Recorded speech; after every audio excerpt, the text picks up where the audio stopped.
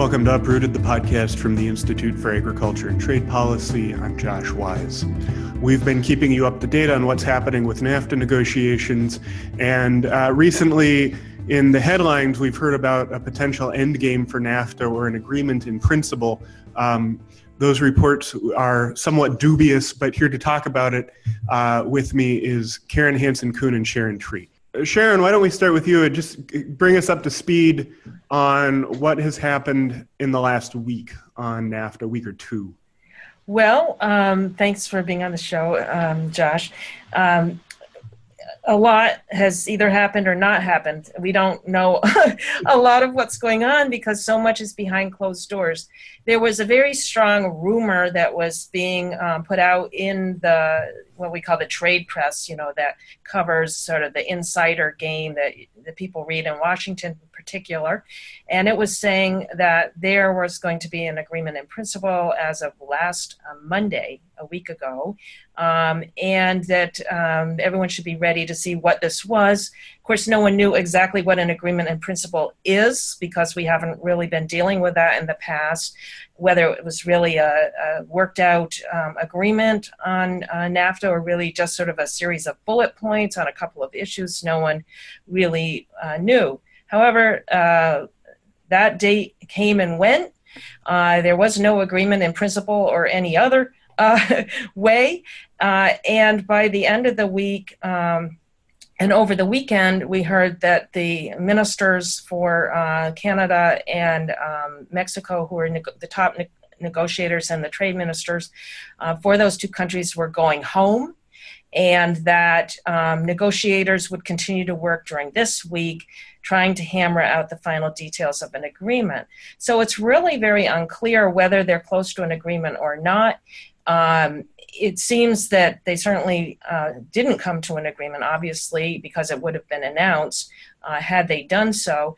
And there do seem to be an awful lot of very contentious issues that are still undecided, and some of which haven't really been discussed that much. I mean, right on the heels of this whole will they or won't they scenario that I've been describing, President Trump announced a big prescription drug initiative, which is actually about, it's quite related to what's going on in the NAFTA negotiations because it was a lot of provisions that were very, very controversial that were in the Trans-Pacific Partnership that would essentially raise drug prices, probably in the U.S. as well as outside of this country. And those are probably provisions that Canada, for one, is not very supportive of. And this was kind of a last-minute, bomb being thrown into the whole negotiation. So, we're going to have to see what happens. And then at the same time, we've heard comments by Speaker Ryan saying, well, if you don't get us an agreement by May 17th, then you can just forget about having Congress vote on it before the end of the year. Now, what that means essentially, we think, is that he's saying you have to send us the piece of paper that says we will be signing an agreement in the future. We've reached a decision, and that starts a clock that relates to the Trade Promotion Authority, which we call Fast Track, which is the mechanism by which Congress reviews proposed trade deals and decides whether or not they're going to agree to them. And Karen, so with all this bluster, what has the reaction been within the three countries of the advocacy groups and groups paying attention? Well, I think there have been slightly different responses, although they're consistent. In Mexico, people are really focused on the presidential elections that are coming up July 1st. And so most of the people we talk to there say they should just wait until it's decided who the next president will be, instead of rushing through these negotiations. I think in Canada, there's also, people are very intent on saying we should be focused on the substance, as we are, and not rushing through, this sort of reckless pace to finish because of a sort of artificial timetable. So I think I think we're concerned about consistent issues in the three countries. Besides agriculture, there's a lot of concern about investor-state dispute settlement, which I think Sharon will be talking about more, these corporate tribunals that let countries sue governments. So there's a lot of concern about that. There is concern about the process, of course, because this has been the most secretive trade negotiation ever. And I think there are, among labor unions in the three countries, a lot of interest in how labor will be dealt with in the trade agreement. Canada proposed some kind of labor chapter in NAFTA that Canadian unions are trying to hold their government to.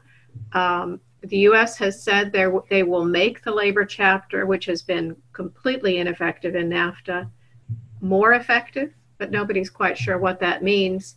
And in Mexico, I think people have been glad for the pressure against some very negative labor reforms, but I think they're also skeptical about anything good coming out of these negotiations. Tied up in that, there is proposals from USTR to tie rules of origin for NAFTA to specific wages in Mexico, so that auto workers in Mexico would earn at least $15 an hour and get special consideration in how you're counting the content, the local content, to qualify for NAFTA benefits.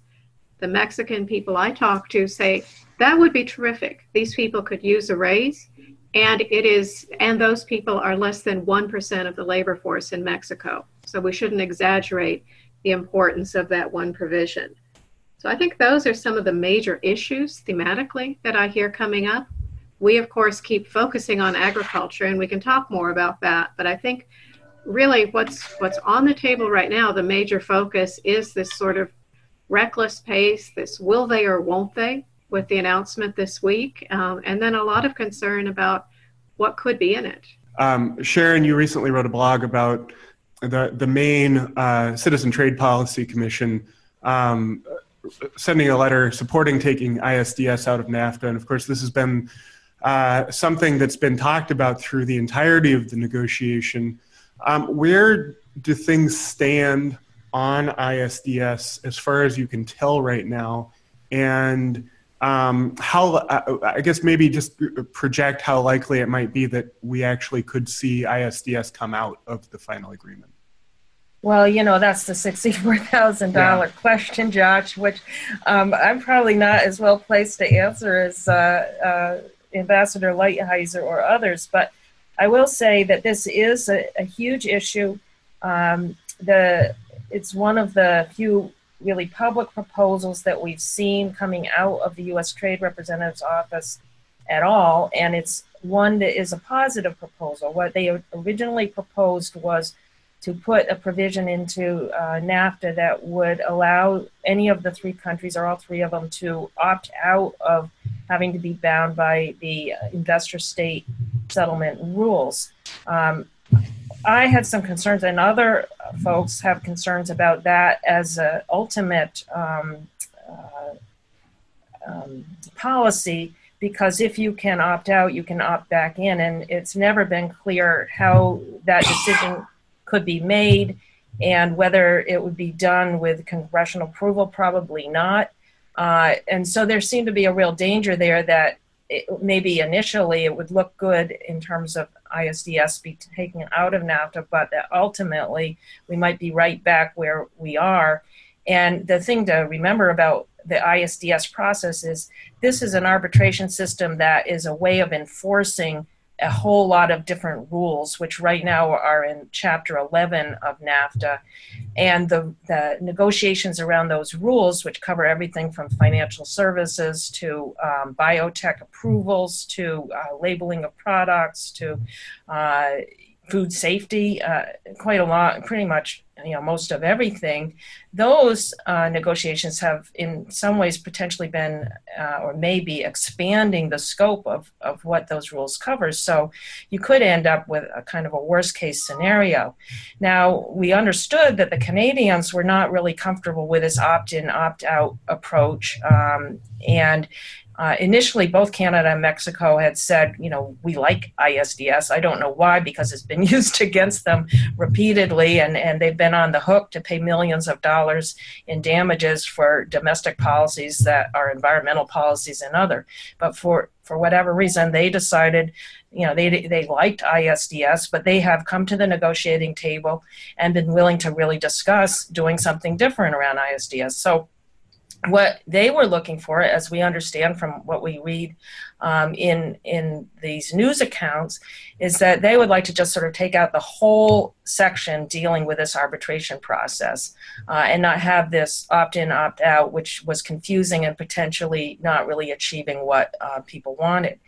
So that's kind of the latest that we know about. We do know that Ambassador Lighthizer has made this issue one of the ones that he feels most strongly about and is really pushing, and has said he's not going to back down on, despite the fact that we have, many corporate advisors and those, really involved in government from a wide range of transnational corporations that really want ISDS to continue to be in NAFTA. And there's many members of Congress, there's many who oppose ISDS, but there's also members of Congress that support it. So whether an agreement that took ISDS out of NAFTA would be successful in Congress, that's where, I really don't know. It does seem that, at least for now, the USTR Lighthizer is continuing to stick with what is a good position.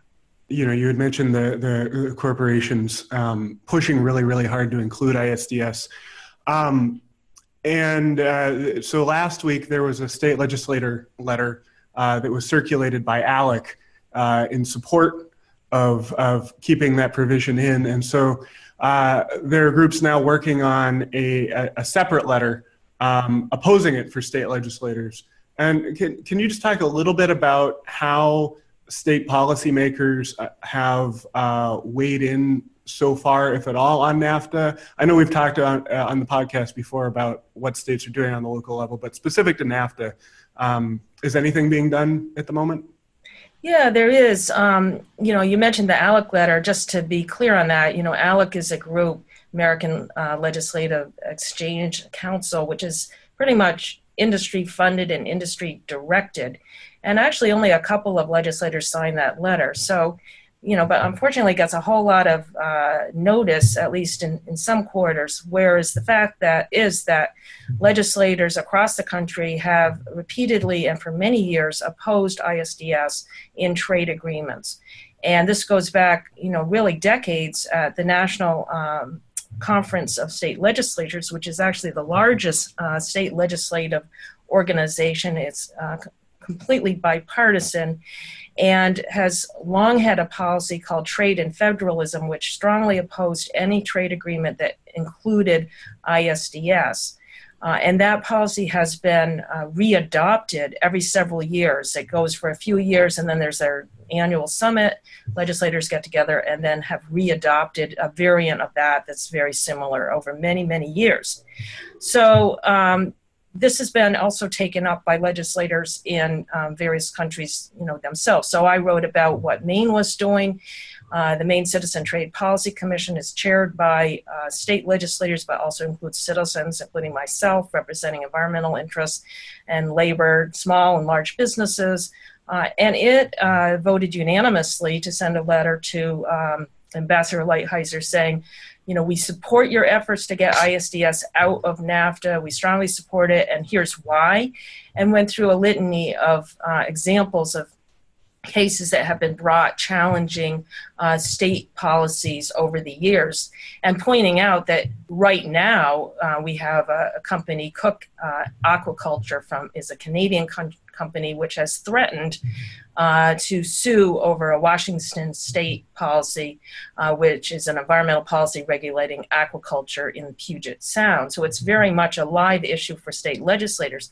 At the same time, some legislators saw the letter getting attention from ALEC and said, there's another side to this story. And actually mainstream legislators on a bipartisan basis over many years have opposed ISDS and would support getting this out of NAFTA. And so I know that there are a number of legislators that are working right now on trying to get a group letter together, representing legislators from around the country that would get to the USTR and say, look, there's another side of this story and we have your back on this issue. And so, Karen, also just recently, there was another trinational statement that came out from civil society organizations. We were one of 34 organizations that signed on. Can you talk a little bit about that and some of the reasoning behind releasing another statement right now? Even though we haven't seen many trinational statements in the last few months, there is still a lot of collaboration happening. And I think some of that is that there are somewhat different tactics in the three countries. I think within Mexico, as I said, people are especially focused on the presidential elections. So tying the talks to what Andrés Manuel López Obrador might do, what his policy might be, and especially on agriculture. There's been a big focus on a forward-thinking agriculture policy to strengthen Mexico's agricultural production and food sufficiency that would contradict what we have in NAFTA. So there have been these distinct strategies that I think are very complementary, but haven't really come together over the last few months. So we had been talking for a while about, is there something we can all say in common at this point, given our very distinct national realities? And I think it is a challenge. As I said, these things are real, and I think it's not necessarily a bad thing that we have separate strategies right now. I think they're targeted at people who need to hear these messages and become involved in this debate. But in the letter, we talked about, the need, as many people are saying, for the content of the agreement to supersede this whole crazy political process. Part of what's driving this, is the idea of wanting to get NAFTA talks done before the Mexican elections, before the U.S. elections in November, because things might change next year. And so together, we said they should just suspend the talks. They should, given all of these political changes that are coming, we should take a pause and regroup and think about what civil society groups in the three countries have been saying since the beginning. Now, I think there are some differences in the U.S. I think we might not say suspend. We might say more just they should continue until they get it right. Effectively, I think it comes down to the same thing. What matters is the process. What matters is the content of what comes out of this agreement, and our deep concerns that they'll be slipping in a lot of the bad provisions from the Trans-Pacific Partnership, some of which Sharon mentioned. So this was a step forward in thinking through what comes next. And I think it was a good first step along those lines in retaking that coordination. So the sort of on the will they or won't they speculation to kind of wrap up the podcast. I mean, either way, the next couple of weeks seem like they're pretty important insofar as they either have to get it done or, get something done and on paper, or take a break, either officially or, in practice. What are a couple of things or indicators that people might look for to get some idea of what's going on in the next couple of weeks with the negotiations? And I realize that that's broadly open-ended, but right. Just so, like if someone's reading the news, right? If someone's reading the news on NAFTA, what's something they should be paying attention to? Yeah, I feel like we're back before, it was before Nixon went to China, and there were always these guys that were like in the State Department or something, and they read the tea leaves. They were always reading the tea leaves, and that's what we're reduced to. And I think it's important to say right again that we're reduced to that because there's almost zero transparency around this. We have no texts that have been agreed to. We have almost nothing specific here, and that it's just a bad way. And I know I'm repeating what Karen just said, but this is not a good way to come up with a good agreement. I mean, I do think that Ryan's statement about the timeline was sort of significant there, because if there is to be an agreement, then Congress is very important. And I almost felt like it was Ryan saying, well, maybe we don't really want to deal with this, and he picked a date that is just a few days away and Thursday. said, you got to do this, but who knows? And then I just was reading today that Larry Kudlow, who's the economic advisor now, said he's not at all optimistic. Then I read Justin Trudeau said at the same time, he's optimistic there will be a deal. Everybody is saying, something different all along. And I do think that, there's been so much attention focused on one or two big issues. And we keep saying, and I do feel like I'm a broken record on this, but there are many, many potential provisions here that are quite controversial. And I mentioned the prescription drug one just because that's the sort of thing that was taken out of the Trans-Pacific Partnership that was agreed to by the 11 countries that were left when the U.S. Got out of it. And so if the U.S. is trying to get those same provisions back into NAFTA, that's going to be a tough sell, I think. And there's, that's just an example that we kind of know about that because it was talked about in public by the president. We have an indication on that. But what's going on about the financial policies, the financial services policies, what's happening there? I mean, what's happening on, and that could be very controversial, what's happening, on dairy? We've been talking about, we want to preserve the supply management system that helps sustain small farmers in Canada. We should be moving to that in the Farm Bill here in the U.S. Well, you have people saying the opposite in Congress, like, I won't agree to anything unless you get rid of the supply management system. So I think remains many, many issues that are quite controversial, and I'm just not willing to come up with a bet on whether they can come up with an agreement or not. Maybe Karen has a better sense of that. I'm in Maine. She's down there in Washington. Perhaps she has her finger on the pulse and can give you a good answer on this. No, I think there's a lot of false, there's a lot of rumors flying around about when it might happen. And of course, none of us really know. I do think it's significant that on Friday, when some of us thought there really might be an announcement, the announcement that really came out was that the trade ministers were going home, that they weren't going to stay for the weekend. They were going to take a break because they were still very far apart on some of the major issues that have been major issues throughout these negotiations. So I guess it really comes down to whether who's going to give in, this sort of game of chicken on those major issues. And then once there is an agreement, it's still not clear, but watch for what it is precisely they say.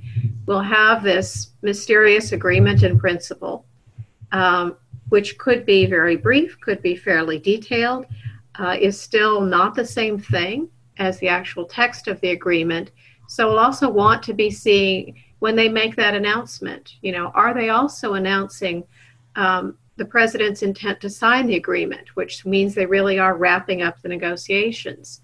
And then once that happens, of course, the most important thing will be to look to see what they actually negotiated. So there are a lot of unknowns. I guess we can be prepared for what we think the process might be. But I guess it does seem like there probably would be some kind of announcement this week. Well, we'll stay tuned, and if there is an agreement in principle, I'm sure we'll do a quick podcast to tell people what's in it if they let us know. Which also right. Speculate wildly on that. Well, Sharon Treat, Karen Hansen-Kuhn, thanks a lot for joining me on the podcast today. Thank you. Our pleasure. You've been listening to Uprooted, the podcast from the Institute for Agriculture and Trade Policy. For more information on what you've heard today, you can visit our website at www.iatp.org. I want to thank Andrew Arisso for editing our podcast and remind you can subscribe on iTunes, Stitcher, and Google Play. And if you have any comments or reactions to what you've heard today, you can email jwise@iatp.org. Thanks for listening.